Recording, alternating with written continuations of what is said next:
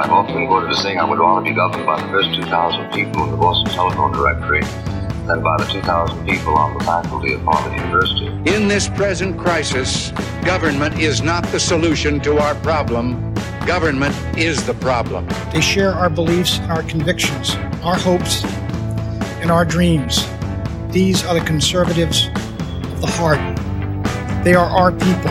Join the best in the movement. It's Conservative Conversations with ISI, educating for liberty since 1953. Welcome back. You're listening to Conservative Conversations with Johnny and James. Today we're excited to share with you our panel on Sam Goldman's recent book, After Nationalism, from ISI's inaugural homecoming event. You'll hear Sam talk a little bit about the book, and then we have responses from Dan McCarthy, editor of our journal, Modern Age, Helen Andrews, senior editor of the American Conservative, and Rachel Bovard, senior director of policy at the Conservative Partnership Institute. If you're interested in attending events like this one, go to isi.org/join to become a member and get regular invites to events like this one. Before we get to our panel, I wanted to take a moment to thank everyone who has written a review of the show on Apple Podcasts or anywhere else you are listening. For those of you who have not had the chance to review the show, we would appreciate if you took a few minutes to rate and review Conservative Conversations. This will help us reach more listeners with the important thinkers and ideas we're discussing here. And moreover, if there are any topics, guests, or anything else you want to hear on the podcast, please shoot us an email. You can email us at podcast@isi.org. Without further ado, let's get to the panel.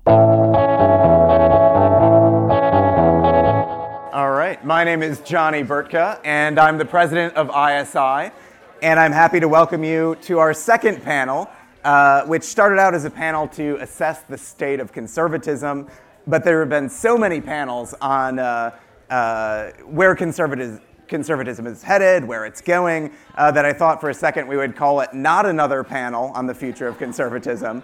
But then as I was pondering what on earth am I going to call this, Sam published a wonderful book called After Nationalism, Being American in an Age of Division. And Sam is actually the literary editor of Modern Age. Dan is the editor-in-chief, so this is really a editor's panel. And something that we're really trying to do more consciously at ISI this year is to integrate Modern Age into our student programming. I think we've got two of the sharpest thinkers on the right, represented in Dan and Sam, and they complement each other's perspectives so well that we want to bring it into our student programming. We'll have a Meet the Editors panel at our honors conference this August in Williamsburg, so it's really exciting to have a panel devoted to the work they're doing in the publication. Before we get started, I just would like to introduce the speakers that you'll be hearing from. We've got Sam Goldman. He serves as the executive director of the John L. Loeb Institute for Religious Freedom at George Washington University, where he's the associate professor of political science, and he's also the literary editor of Modern Age. To his left, we have Dan McCarthy. He is the editor-in-chief of Modern Age, the director of the Robert Novak Journalism Fellowship Program at the Fund for American Studies. Next is Helen Andrews. She is a senior editor at the American Conservative. And Rachel Bovard, senior director of policy at the Conservative Partnership Institute. Not an editor. So she is in Modern Age, not forthcoming issue. That's right. So just to get started, I thought Sam's book was particularly timely because it really discusses the question of our identity. Who are we as Americans? And several years ago in D.C., when I was working there, we were organizing these regular dinners where we'd have scholars and think tank analysts and journalists come together for these dinner salons. And we actually did a dinner salon on this very topic. And the question that was presented to the group was, who are we as an American people? What binds us together, and what does it mean to be an American? And the participants, you probably would know most of the people in the room. I'm not going to mention who they were. Suffice it to say that their professional, their full-time job, they're being paid to have an answer to that question. And the question was posed to the group, and it was crickets. No one knew really how to respond. They knew maybe historically what it meant to be an American. They didn't really know what does it mean to be an American today? What constitutes our American identity? After the dinner discussion, I even asked a presidential historian the question, and he couldn't really give me an answer. So Sam's book, in some way, makes a provocative thesis that I was asking the wrong question. right? Instead, according to Sam, of searching for a mythical unity, a common denominator, or what he described as an impossible consensus, the better question, perhaps, is how do we live together peacefully in a vast, modern, commercial republic while maintaining the principles of personal freedom and legal equality found in our Constitution? So that is Sam's thesis, and we'll give him an opportunity to actually do a book talk, 10 minutes to summarize the core arguments of his book, which I would encourage you to purchase in ISI after the talk, and then we'll give the rest of the panelists an opportunity to respond, and then we'll open it up to Q&A. So, Sam, take it away. Johnny. And before I begin, I do have a bone to pick with you, Okay. which is that you've set me up here with three of the most acute and devastating critics of our time, and I don't think that was really fair. So I'm upset about that. I had hoped for patsies who would praise me and my correct opinions about everything, but I think you in the audience will enjoy this conversation more. So the title of the book, as is often the case with books of this kind, is something of a tease, intended to attract your attention, but I think also susceptible to misunderstanding. So I want to begin by saying what the argument isn't before turning to what it is. And the first thing that I'm not saying in this book is that appeals to national symbols or history or rhetoric are a thing of the past. Politicians will continue to drape themselves in the flag, both literally and rhetorically, and there's nothing surprising or wrong with that. And I happened to notice recently, when I was reading President Biden's inaugural address, which I hadn't actually watched, how remarkably similar it was in many passages to President Trump's address, almost word for word in the tributes to national unity and to the admirable qualities of American cooperation and so on. So I'm not saying that that is over. Nor is the book a critique of some of the policy arguments that have been associated with the revival of interest in nationalism over the last 5 or 6 years.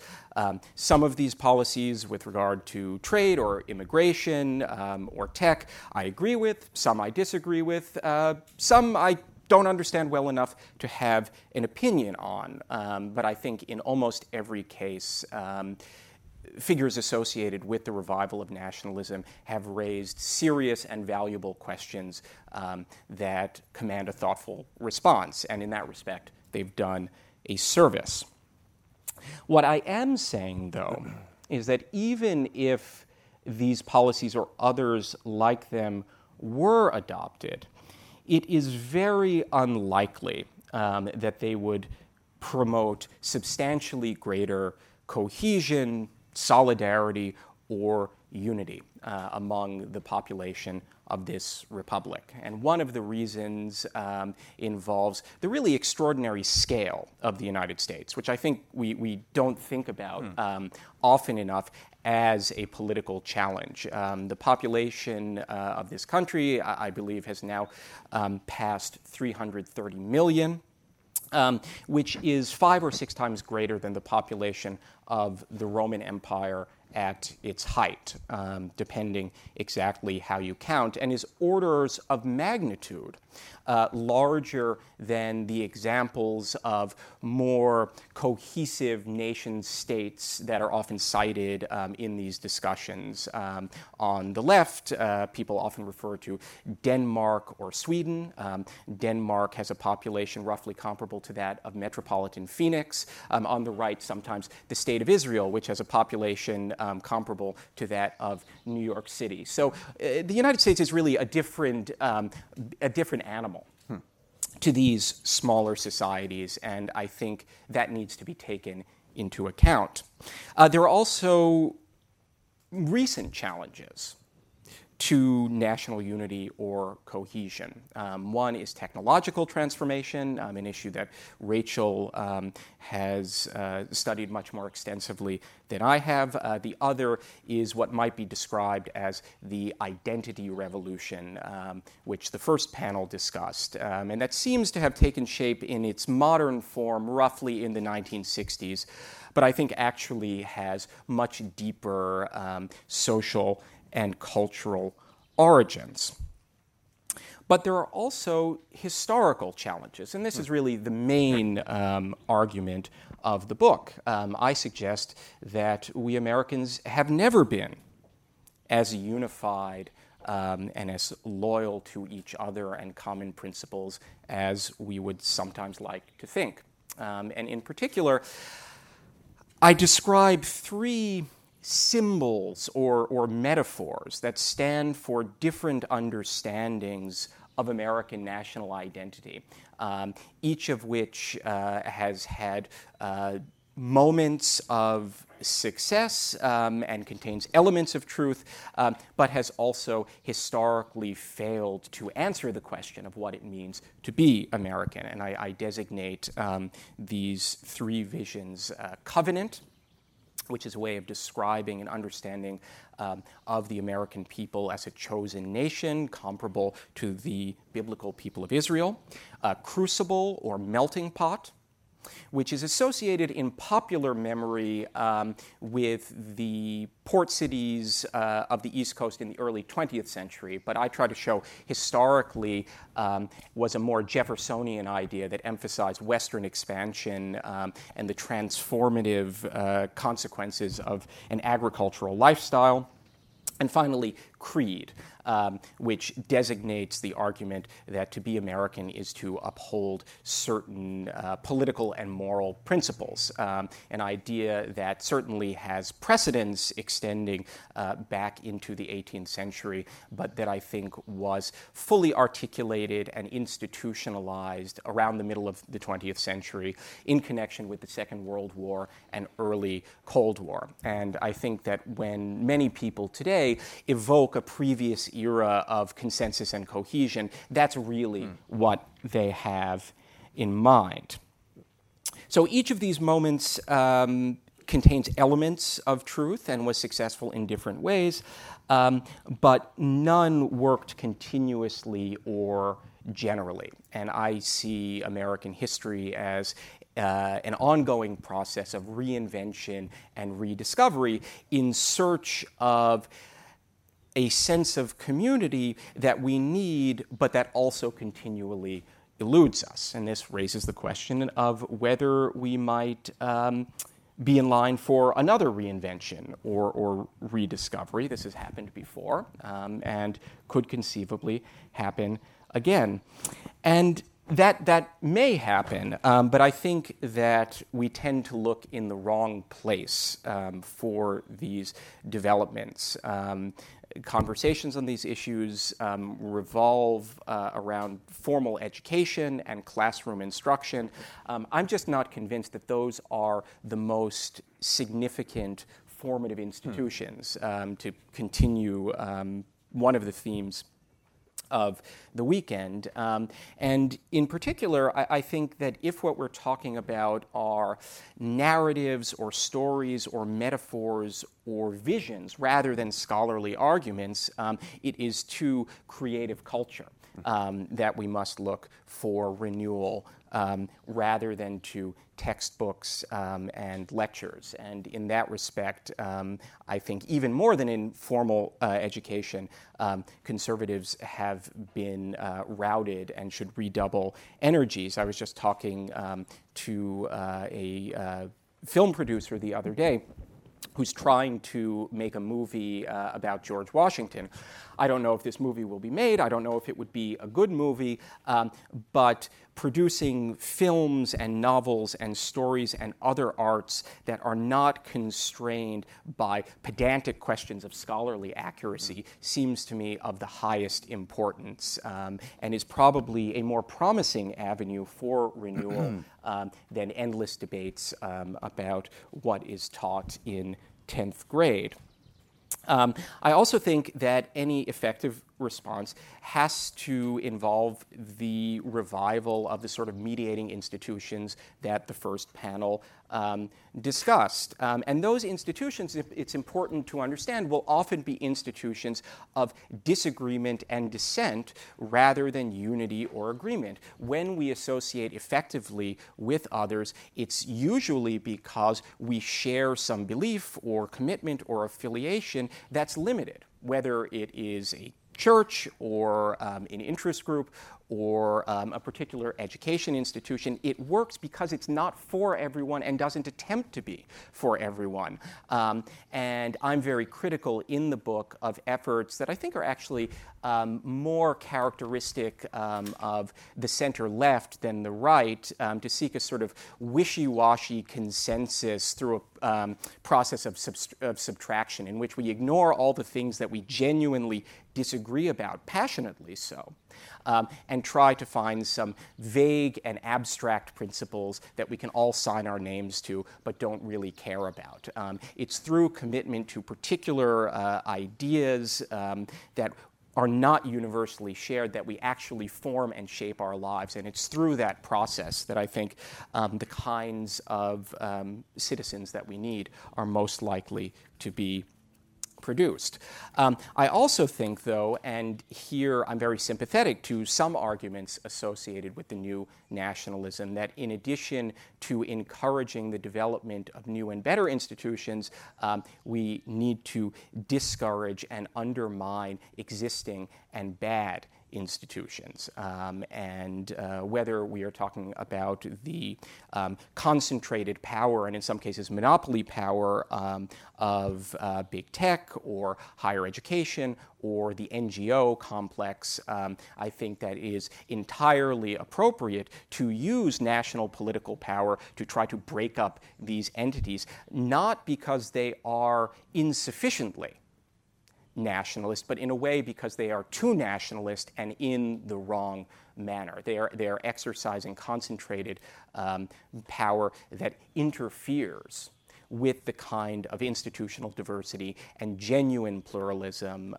that I cherish and think others should as well. Now, some reviewers of the book, including the author of a recent piece in the Wall Street Journal, found this conclusion unsatisfying, and this part of the book was described as dry and pessimistic, which could be a criticism, but I thought maybe it's like a martini. It's bracing.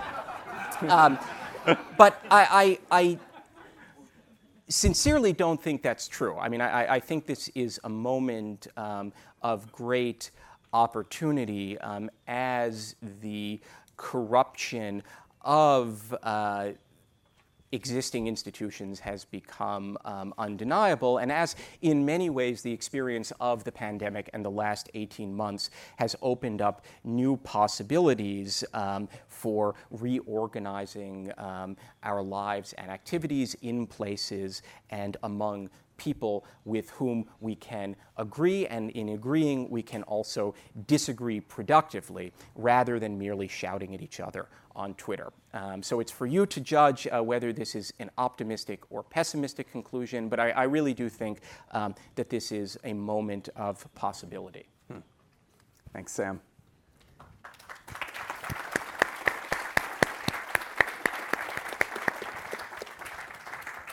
Dan, the floor is yours.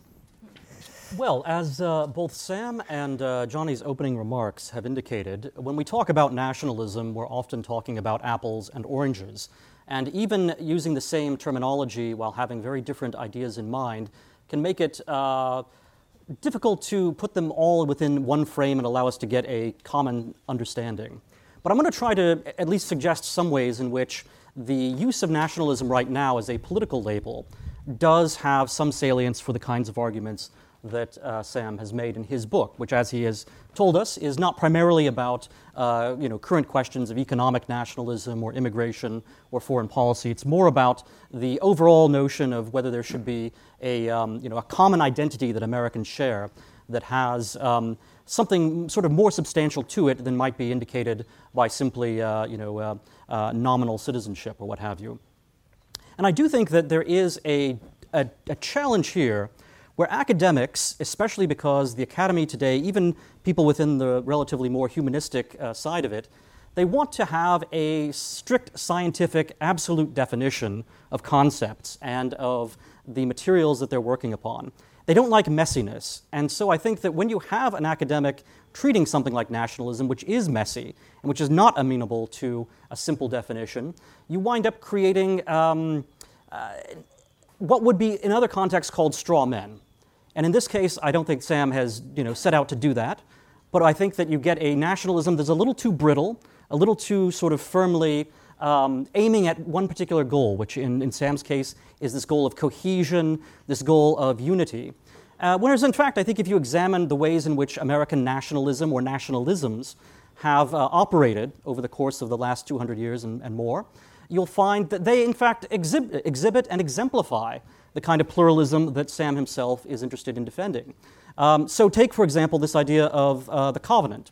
The Covenant is a form of nationalism which Sam traces to the New England sort of experiment in Christian republicanism with the Puritans and so forth. And Sam quite rightly points out that there are elements of this to be found in the American Revolution and in the War of 1812. But of course, the American Revolution in general is not characterized by the ideology and by the particular view of nationalism that one finds in this New England idea of Christian republicanism. Thomas Jefferson had different ideas, for example. A wide variety of Americans had nationalistic aspirations in the Revolution. Quite obviously, it was a nationalist movement, without having the formula that Sam sort of emphasizes there. Similarly with the War of 1812, a lot of the Jingos who wanted to fight the War of 1812, who wanted to invade Canada, they were actually the opposite of the New England Christian Republican types. The Christian Republicans at that point, as Sam notes in his book, they wanted to actually secede. They had things like the Hartford Convention, where they discussed the fact that they didn't like slavery and they didn't like the War of 1812, and so they wanted to break away from America. I think it's strange to call that kind of secessionism a form of American nationalism. There is a sense in which it is fair. I mean, it is a kind of nationalism of a sort. Whether it's American nationalism or Christian nationalism is perhaps more of the question to be raised. But in any event, nationalism is a complex phenomenon in all of these eras from the founding on through to today. What makes it so salient today is the fact that so many of the problems we're facing, including the problems that our intermediary institutions and our subsidiary communities are facing, are things that require some degree of national defense and national engagement. So it is the responsibility of the federal government at this point to take care of our borders, to be responsible for the integrity of citizenship. It is the responsibility, of course, of our federal government to be in charge of foreign policy. That's been the case since the Constitution was first ratified. And in questions of trade, you often see people adopt rather romantic views of the idea that you could have just purely sort of state-based or local community economies that are divorced both from the national economy and from the global economy. But that's not the case. Obviously, the global economy, the power of a consumer force like China, the power of large tech companies and others, these have the ability to overawe any local community. And if a local community is going to stand up to those kinds of foreign powers and concentrated market powers, you're going to need something like a degree of federal government power on the side of the local communities. So I do think that the Madisonian formula that sees our country as being partly national, partly federal, is the correct formula, and that there is in fact great wisdom back in the founding and in the continuation of that philosophy through to today. Sam is right that the quest for a single sort of cultural unity is always going to be elusive, but I don't know that that has to be the goal of nationalism or of people who think of themselves as nationalists. And one of the things that is especially important right now is for a kind of nationalism that will counteract anti-nationalism, that will counteract all of the identity politics and the vociferous tendencies that are being exacerbated by the American left today. If you're going to have a sense of democratic legitimacy or simply any kind of legitimacy between a government and its people, there has to be some sense of connection between the two of them. And that's not just a matter of voting, it's a matter of feeling as if you are somehow culturally represented by the people who have power over your lives. And ideally, this would be true not only of elected representatives, it would also be true of people who have enormous private power over your life as well. Corporations, for example. Corporations should have a sense of American citizenship. They should not just think of themselves as citizens of the world. I think in order to have this kind of connection between the federal government, between the administrative state, and the American people, you do have to have a sense of the American people. And you do have to have some degree of work to cultivate a degree, not a 100% Americanism, not a nationalism that is perfect cohesion, but you have to have at least a degree of defense of the existing national identity that Americans have against these vociferous tendencies, against the idea that we are simply consumers out in a global market, against the idea that we are primarily defined by our ethnic identities or by other subnational groups. Our citizenship, the heritage that we have of our politics, and the sort of unconstructed, just cultural experience we have as Americans. Not an ideology, but simply a way of being.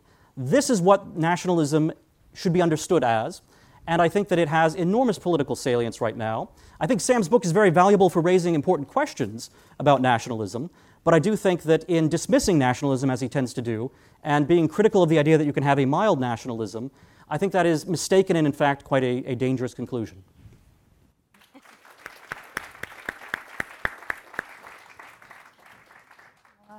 Sam expressed some apprehension that Johnny had stacked the panel against him. So I will begin by reassuring him that there were many things in the book that I agreed with. And I think one of the wisest and most acute points that he makes in the book is that nationalism is not about agreeing on things, but about the way we disagree. And I love that because that locates the essence of American identity, not in beliefs or in ideology or even in institutions, but in practice. That it doesn't matter if we can all sign our names to some list of beliefs, as long as we are able to. It's through the act of coming together as common citizens that we forge our American identity. And this is why one of his very sound pieces of advice is that at the federal level, we really ought to rehabilitate Congress. We right now seem to be in a very toxic cycle of caring only about the executive branch and through the executive branch, the judiciary, because that's where the power is. And that actually the legislative branch, which is where this contestation happens best, that's what legislatures do, is now the weakest branch. So if we want to engage in the practice of disagreeing productively, rehabilitating the legislative branch and Congress is very high on our to-do list. And I think that that's a feasible goal and a good one that would have the good effects that Sam describes. However, I'm shocked, Sam, that whoever it was in the Wall Street Journal called you pessimistic, because if the book has any fault, it is over-optimism. And my pessimism is in the way that we disagree at a level down from the federal government, and that's the mediating institutions that Sam talked about. He said in order to have a healthy, productive nationalism, those mediating that's where it lives. That's the way we come together and disagree. That's where it happens in civil society. And I think that right now civil society has never been weaker in American history. And there are 5 reasons why I am very pessimistic that it will ever come back. So the 5 reasons why mediating institutions are weak now is 1, crowding out by government. This is a classic conservative argument, and it was first made in the 1960s, and things haven't gotten any better since then. So at a certain point, decades of government crowding out means that we've just lost the collective muscle memory of civil society and how to do it. The second is that single-sex organizations are now effectively illegal. I think a lot of younger people don't realize that the great institutions of the 1950s that made civil society function were very frequently all male and all female. And then in the 1970s, feminist groups used anti-discrimination law to sue every private club and organization in order to admit women, which sounded nice at the time, but in the same way that men are different than women, groups of men are different than groups of women. They have different dynamics and different strengths and weaknesses. And all male groups tend to be really good at being task-oriented and have a lot of the virtues that civil society requires. And so by completely getting rid of them, that was maybe, if you were to try to revive those institutions today, it would be against the law. So that's probably a big obstacle. The third is that the national operations of civil society groups have been captured by wokeness. So your average Boy Scout leader is not himself woke. Your average Rotarian is not himself woke. But the national organization that supervises them has absolutely been captured by all the latest left-wing fashions. And when the national organization has contempt for you and your values, that makes people at the local level less inclined to be invested in these civil society organizations. So that's a huge, huge weakness. The fourth reason is that the leadership class that used to make civil society run has been decimated in much of America. One reason is meritocracy. The people who used to be, the smartest and most capable and leaderly in their small communities are now hoovered up into elite colleges and universities, and then they move to coastal cities and stay there. So they simply are not there in small-town America. This is also due to changes in the economy. Somebody who owns the local grocery store is going to be a community leader in a way that the manager of the local Safeway isn't. Because the manager of the local Safeway is effectively an employee. He's not self-employed. He doesn't have his own property. He answers to somebody else. So in that way, the nationalization of a lot of commercial enterprise in America has really weakened the leadership class that we maybe depended on a lot more than we thought we did. And the fifth and final weakening factor in civil society is immigration. Now, Sam rightly highlights that civil society organizations are actually usually a very effective means of assimilation, and that it really doesn't matter if you have people from lots of different groups. When they come together in things like the Rotarians or mediating institutions or churches, whatever it is, that can be actually a really effective mechanism of integration. But the thing that makes the immigration of the last 50 years a lot more of a challenge in that rosy story than, say, the wave of immigration at the start of the century, is that it doesn't work as well when the immigrants themselves do not have a cultural inheritance of civil society. In Latin America, for example, you simply don't have a tradition of these grassroots organizations because for centuries, culture there has been a lot more hierarchical.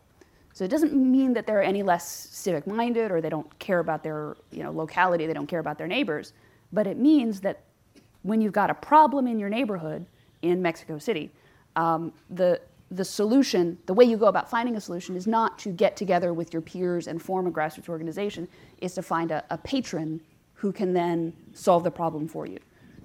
So without that tradition of civil society, it's a lot harder to do the work of coming together in this way. So Sam is optimistic, as I said. He thinks that American nationalism and identity has always been contested, and we've never really agreed on everything. But I worry that we may not be able to come together and forge a new American identity anew in this generation the way that we have in previous eras when American identity has been challenged or contested. So I'm just a lot more pessimistic. Hopefully somebody else can say something to cheer me up.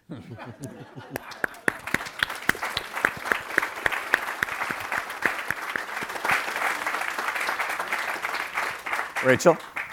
So Helen and I did not discuss our remarks before we got up here, though we did mention that women tend toward agreeableness, and in this case I will agree with much of her conclusions, because I think the way that you just put it, which is the function of how we disagree, is so central to what I think Sam is touching on in his book. And one of the threads I think you mentioned, Sam, and that you pull on slightly later in some of the symposiums that I've read and some back and forths, is this idea of our federal institutions being unwilling or now incapable of mastering the pluralism that I think is essential to American self-government and American democracy and American identity, as has always been, I think, understood.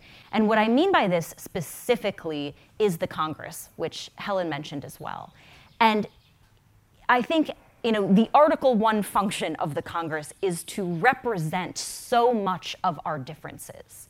That was the genius of our American founding, was it created the federal mechanisms for and by which people with multiple different identities and beliefs see themselves reflected in our national discourse and our national decision-making. That does not happen anymore. And by this I mean these great central questions of who we are and how we are going to live together are not debated, they are not deliberated, they are not voted upon. And in fact, in many of these cases, we as a government have chosen fiat. And what I mean by this is, if you're ever in DC in the spring and the fall, you will notice the entire city shuts down on Tuesday mornings, Wednesday mornings, and the third Monday of every month. Does anyone know why? That's when the Supreme Court announces how it has decided to rule us.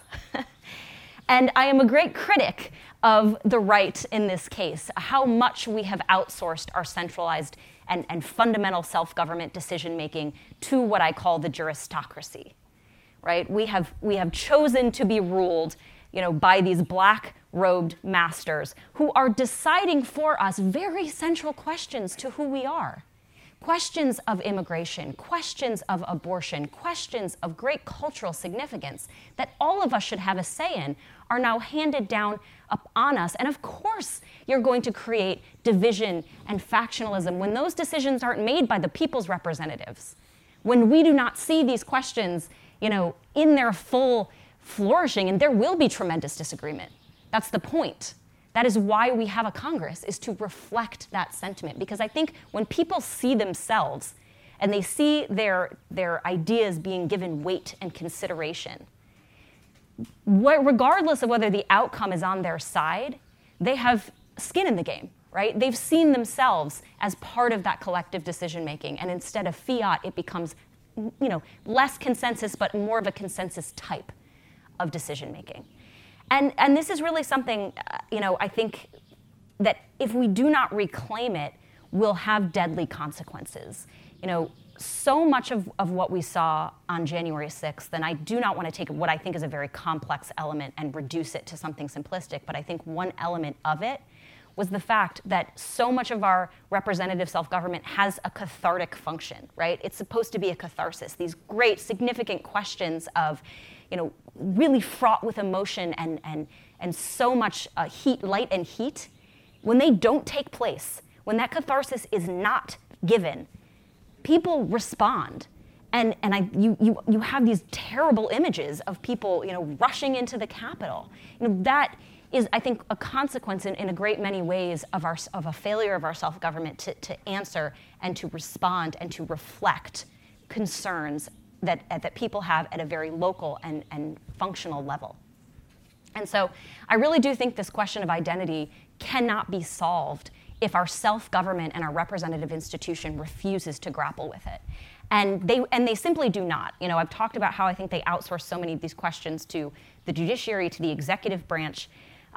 But even very simple questions do not receive debate. I think it was the last session of the Senate had 6 amendment votes. 6.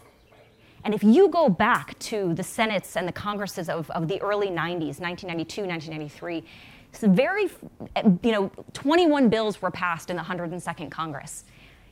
Of those 21 bills, each bill had between 50 and 75 amendments, most of which were given to the minority party. What is interesting about that is at the end of those 21 bills, how many times do you think a filibuster was mounted? Once. And I would posit that the reason was because everybody participated in the process, right? They all had their say. They saw their priority come and be considered in the great, well of our democracy. And they said, okay, whether or not we've agreed, I've had my say. I've seen my idea considered. And there was no need for a filibuster at that point. And so I think until and if we are able to recapture that, we will still see, these divisions that become even more ingrained and entrenched in who we are.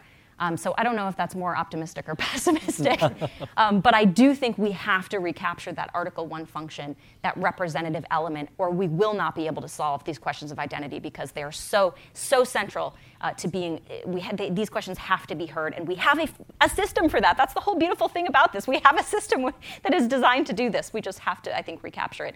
And I work in DC, I meet with a lot of these members of Congress, and I'm here to tell you that they are terrible. And I do not see a lot of the courage and fortitude that one will require to be the person, the Jimmy Smith in this case, that goes down and forces these questions. But maybe one day, some of you sitting here will do it for me. Thanks, Rachel.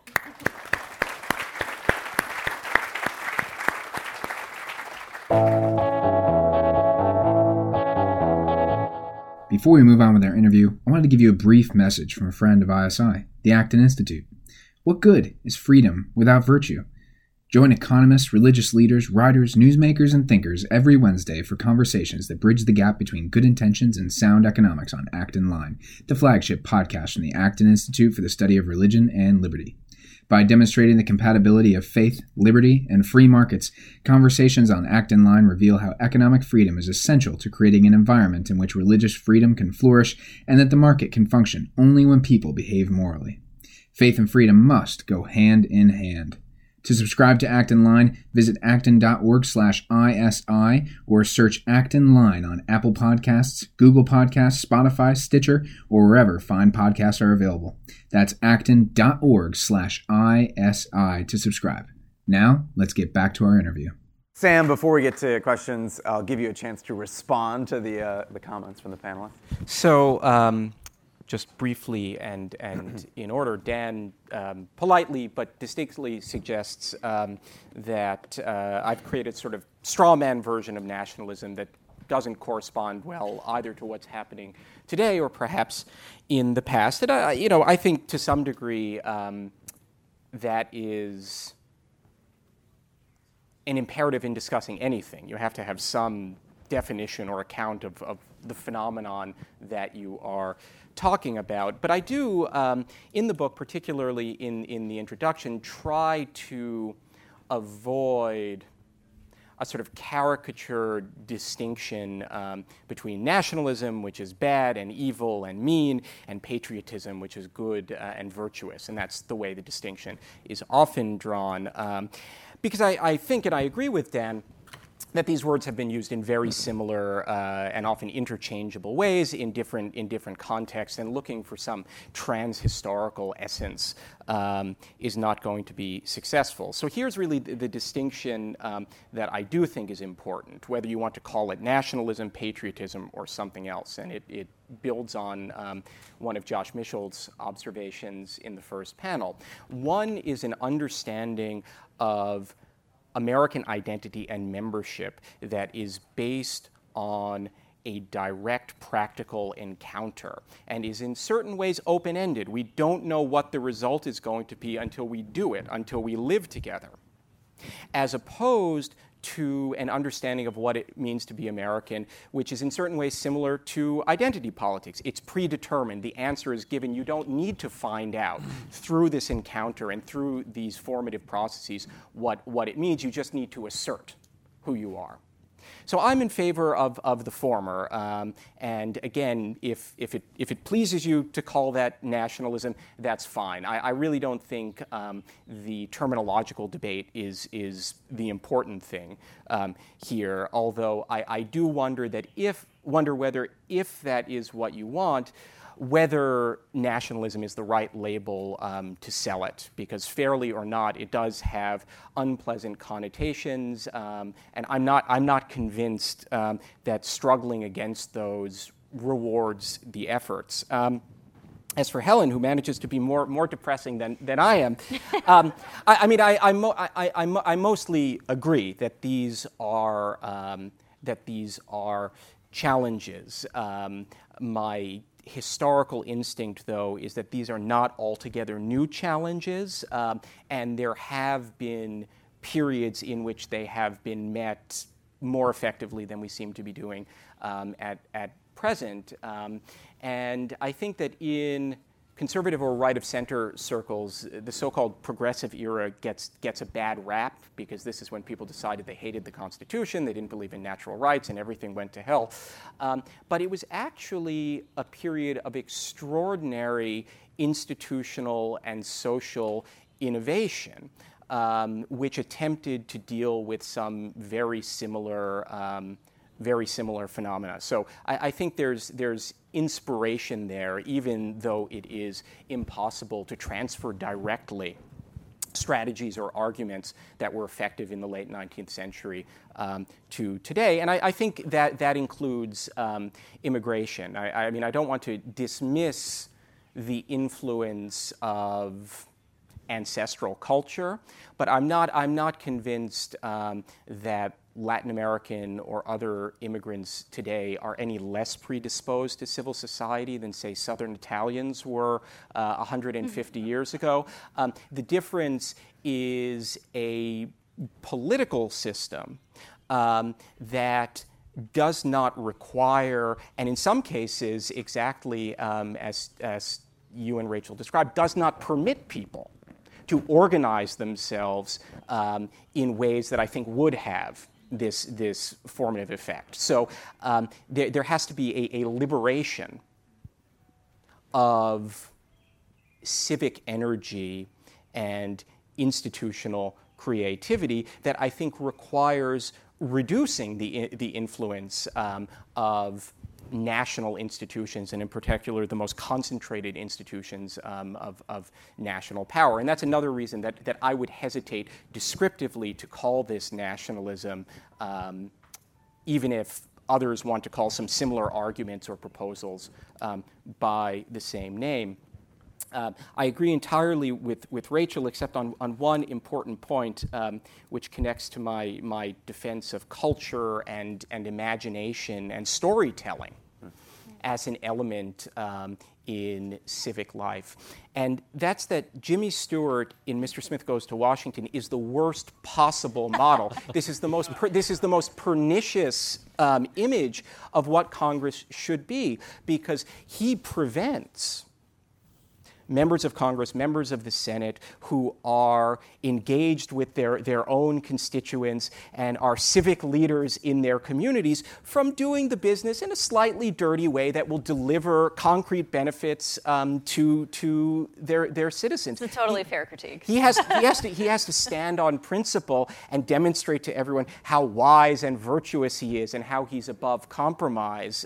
So when I teach this movie to my students, I try to convince them that the corrupt Senator Payne is the true hero when Mr. Smith Goes to Washington. But I have not yet succeeded. Thanks so much, Sam. We'll now move to 15 minutes of audience questions, and we're going to start with the app. So we've got a question from Elise. To what extent has the economic growth we've experienced since the founding undermined national identity? You could also put it in the inverse. To what extent has the economic growth that we've experienced since the founding strengthened national identity, depending on which, I guess, historical period you're looking at? Well, I mean, I'm not an economist or an economic historian, so I always recur to these vague sort of cultural categories rather than indulging in data. You know, I just don't know, and that's not really what I do. I mean, I think the issue, as I understand it, has less to do with economic growth per se than different technological and economic structures that impose different incentives. So one reason that nationalism was appealing to industry in the 19th century is that it was a way of constructing larger markets and connecting producers and consumers much more efficiently than they had previously been able to do. And one of the reasons for the decline of connection between business and the national state over the last 100 years has been exactly the same reason: the pursuit of greater efficiency, access to larger and more prosperous markets, and so on. So, you know, my instinct in all of these questions, without having a definitive answer, is to think a little bit less about ideology. And I think that intellectuals in general, but conservative intellectuals in particular, tend to overemphasize the principle that ideas have consequences. So there are these bad ideas and we have to refute and expose them, and then we'll replace them with good ideas. And think about institutional incentives that lead different actors, whether individual citizens or members of Congress or economic entities, to behave in undesirable ways. And if we want them to behave differently, then the question is, how can we change the incentive structures that will reward them or not for doing these things? I think rather than yelling at them about how terrible they are and that they need to read more Madison, even though that would be a good thing for everyone to do. I mean, I do think you have to consider the extent to which your society and culture, including the institutions of enculturation, the educational institutions, the schools, are promoting economic efficiency and economic integration globally as the summum bonum. I mean, if that is what it means to be a good person in the 21st century, is to be an efficient global consumer, then you're obviously going to have this tendency to destroy congressional attachments to your federal government. You're just going to think of these things as simply administrative zones for particular sets of economic regulations. If you want to counteract that, I think you do have to affirm some sort of alternative. You can't beat a horse with no horse. And one of the alternatives that you can affirm is the idea that the nation state, as something that combines economic interest with the idea of citizenship and with the idea of a historical experience, that the nation state is an alternative to simply a world of consumers, administrative jurisdictions, and vast economic powers over which no individual consumer has control. My question was prompted by a comment Rachel made, but probably applies broadly to the discussion. I'm wondering, I'm a great fan of Mark Levin, and I read his book on basically Convention of States, and was really struck by the argument that the problem with Article 1 was introduced by the 17th Amendment. To what degree is the problem that Senate races are national? I mean, I get material to donate to Ted Cruz's Senate campaign, and I used to live in Delaware. I now live in Connecticut. I should have nothing to do with Ted Cruz's Senate campaign, and yet I find myself interested in Ted Cruz's Senate campaign. But he wouldn't be asking me for money if the 17th Amendment hadn't passed. And to what degree do you think that, and possibly more broadly, Convention of States, is a direction we should be going? Are we all on board with repealing the 17th Amendment? Consensus on that? I think Dan isn't. Well, I'm just skeptical that it would have the salutary effects that are imagined for it. The thing is, before the 17th Amendment came into effect, most states had already adopted sort of virtual systems of direct election of senators. And so, the other thing, too, is I just don't know whether people are going to want to surrender that power as voters and give it back to state legislatures. It's always a hard ask to say to a voter, hey, you don't get to decide on this yourself. You have to give this to your state legislator. Even if that's, a wise argument to make, it's a very hard argument to get people, personally to go for.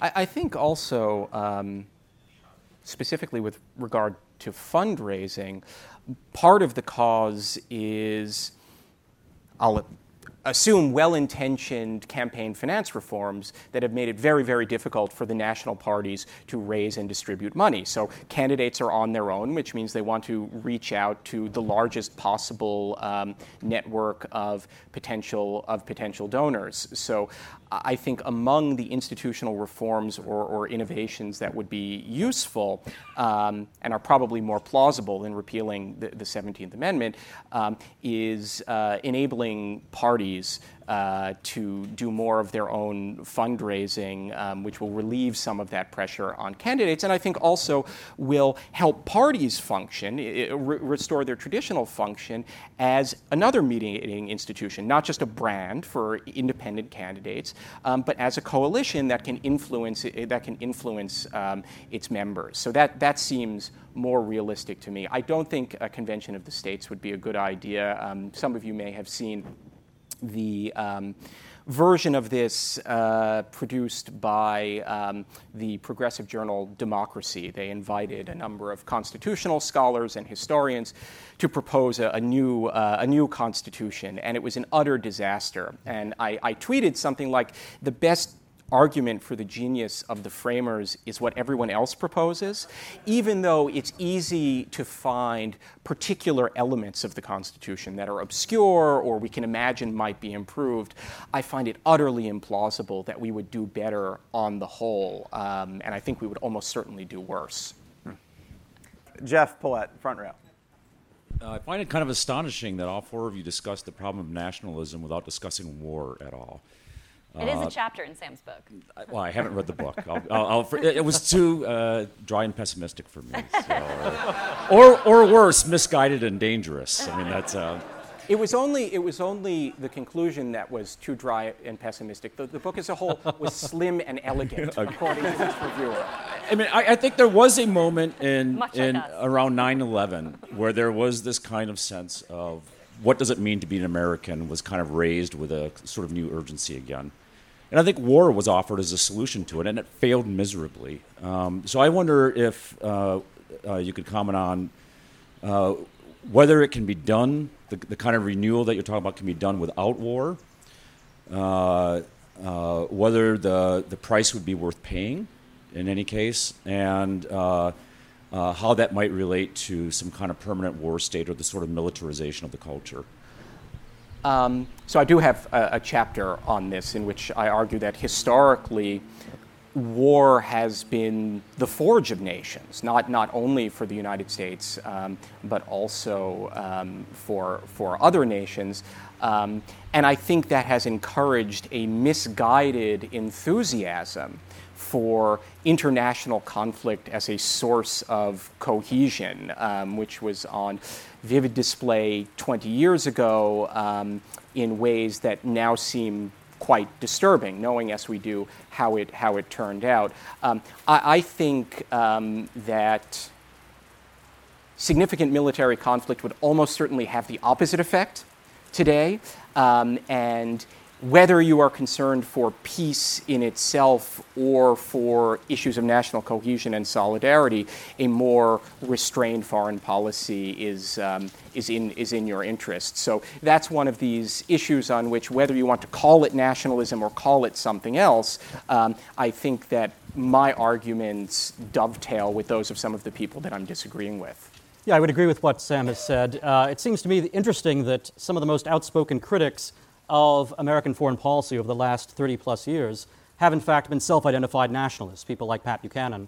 Nationalism today in America as a salient label tends to actually be much more anti-war, much more realistic and restrained in its foreign policy than liberalism and humanitarianism and a more universalistic approach to an outlook on America's role within the community of nations and so forth. It's actually liberalism that's been driving the wars of the last 30 years. And you can look at the rhetoric that President George W. Bush employed. You can look at the rhetoric of Bill Clinton. All of these things are usually not making the case for American national interests, for America as having a nationalism that has to be expressed through these conflicts. Instead, it's about universal rights that have to be championed, vindicated, and established everywhere. In Afghanistan, for example, over 20 years. And of course, one of the things we've found here is that we tried to set up parliaments and legislatures in places like Iraq, and it turns out you can't do that when you have the amount of weak nationalism that you have in a place like Iraq, because the parties are all sectarian parties or they're tribal parties. They are all so attached to some subnational unit that they just fight for their own interest within the legislature. They're not there's no sort of national identity that they can all draw upon, or at least there is a very weak one. And I don't want to see America take that same sort of path. I don't want to see identity politics and a strengthening of extreme fractionalism cause a progressive weakening of our legislative power. And traditionally what you need in order to have something that is so multicultural and so not just pluralistic but hyper-pluralistic is that you need a powerful centralized authority, a singular executive, a singular kind of emperor figure, in order to dominate that otherwise disagreeing community of just fragments that is not a nation. I think America has to avoid that fate, and in order to avoid it, we have to work seriously to strengthen the idea of the America as a nation state. And on that note, let's give our panelists another round of applause.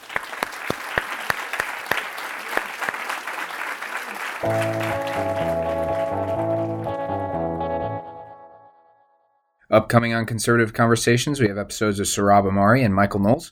And thank you for listening to Conservative Conversations at ISI. If you have enjoyed this podcast, please feel free to head over to isi.org/resources to see all that we offer our members, including the Intercollegiate Review, select modern age articles, ISI books, and of course, this podcast. Thanks again for listening. Don't forget to rate and review, and we will see you next time on Conservative Conversations with ISI.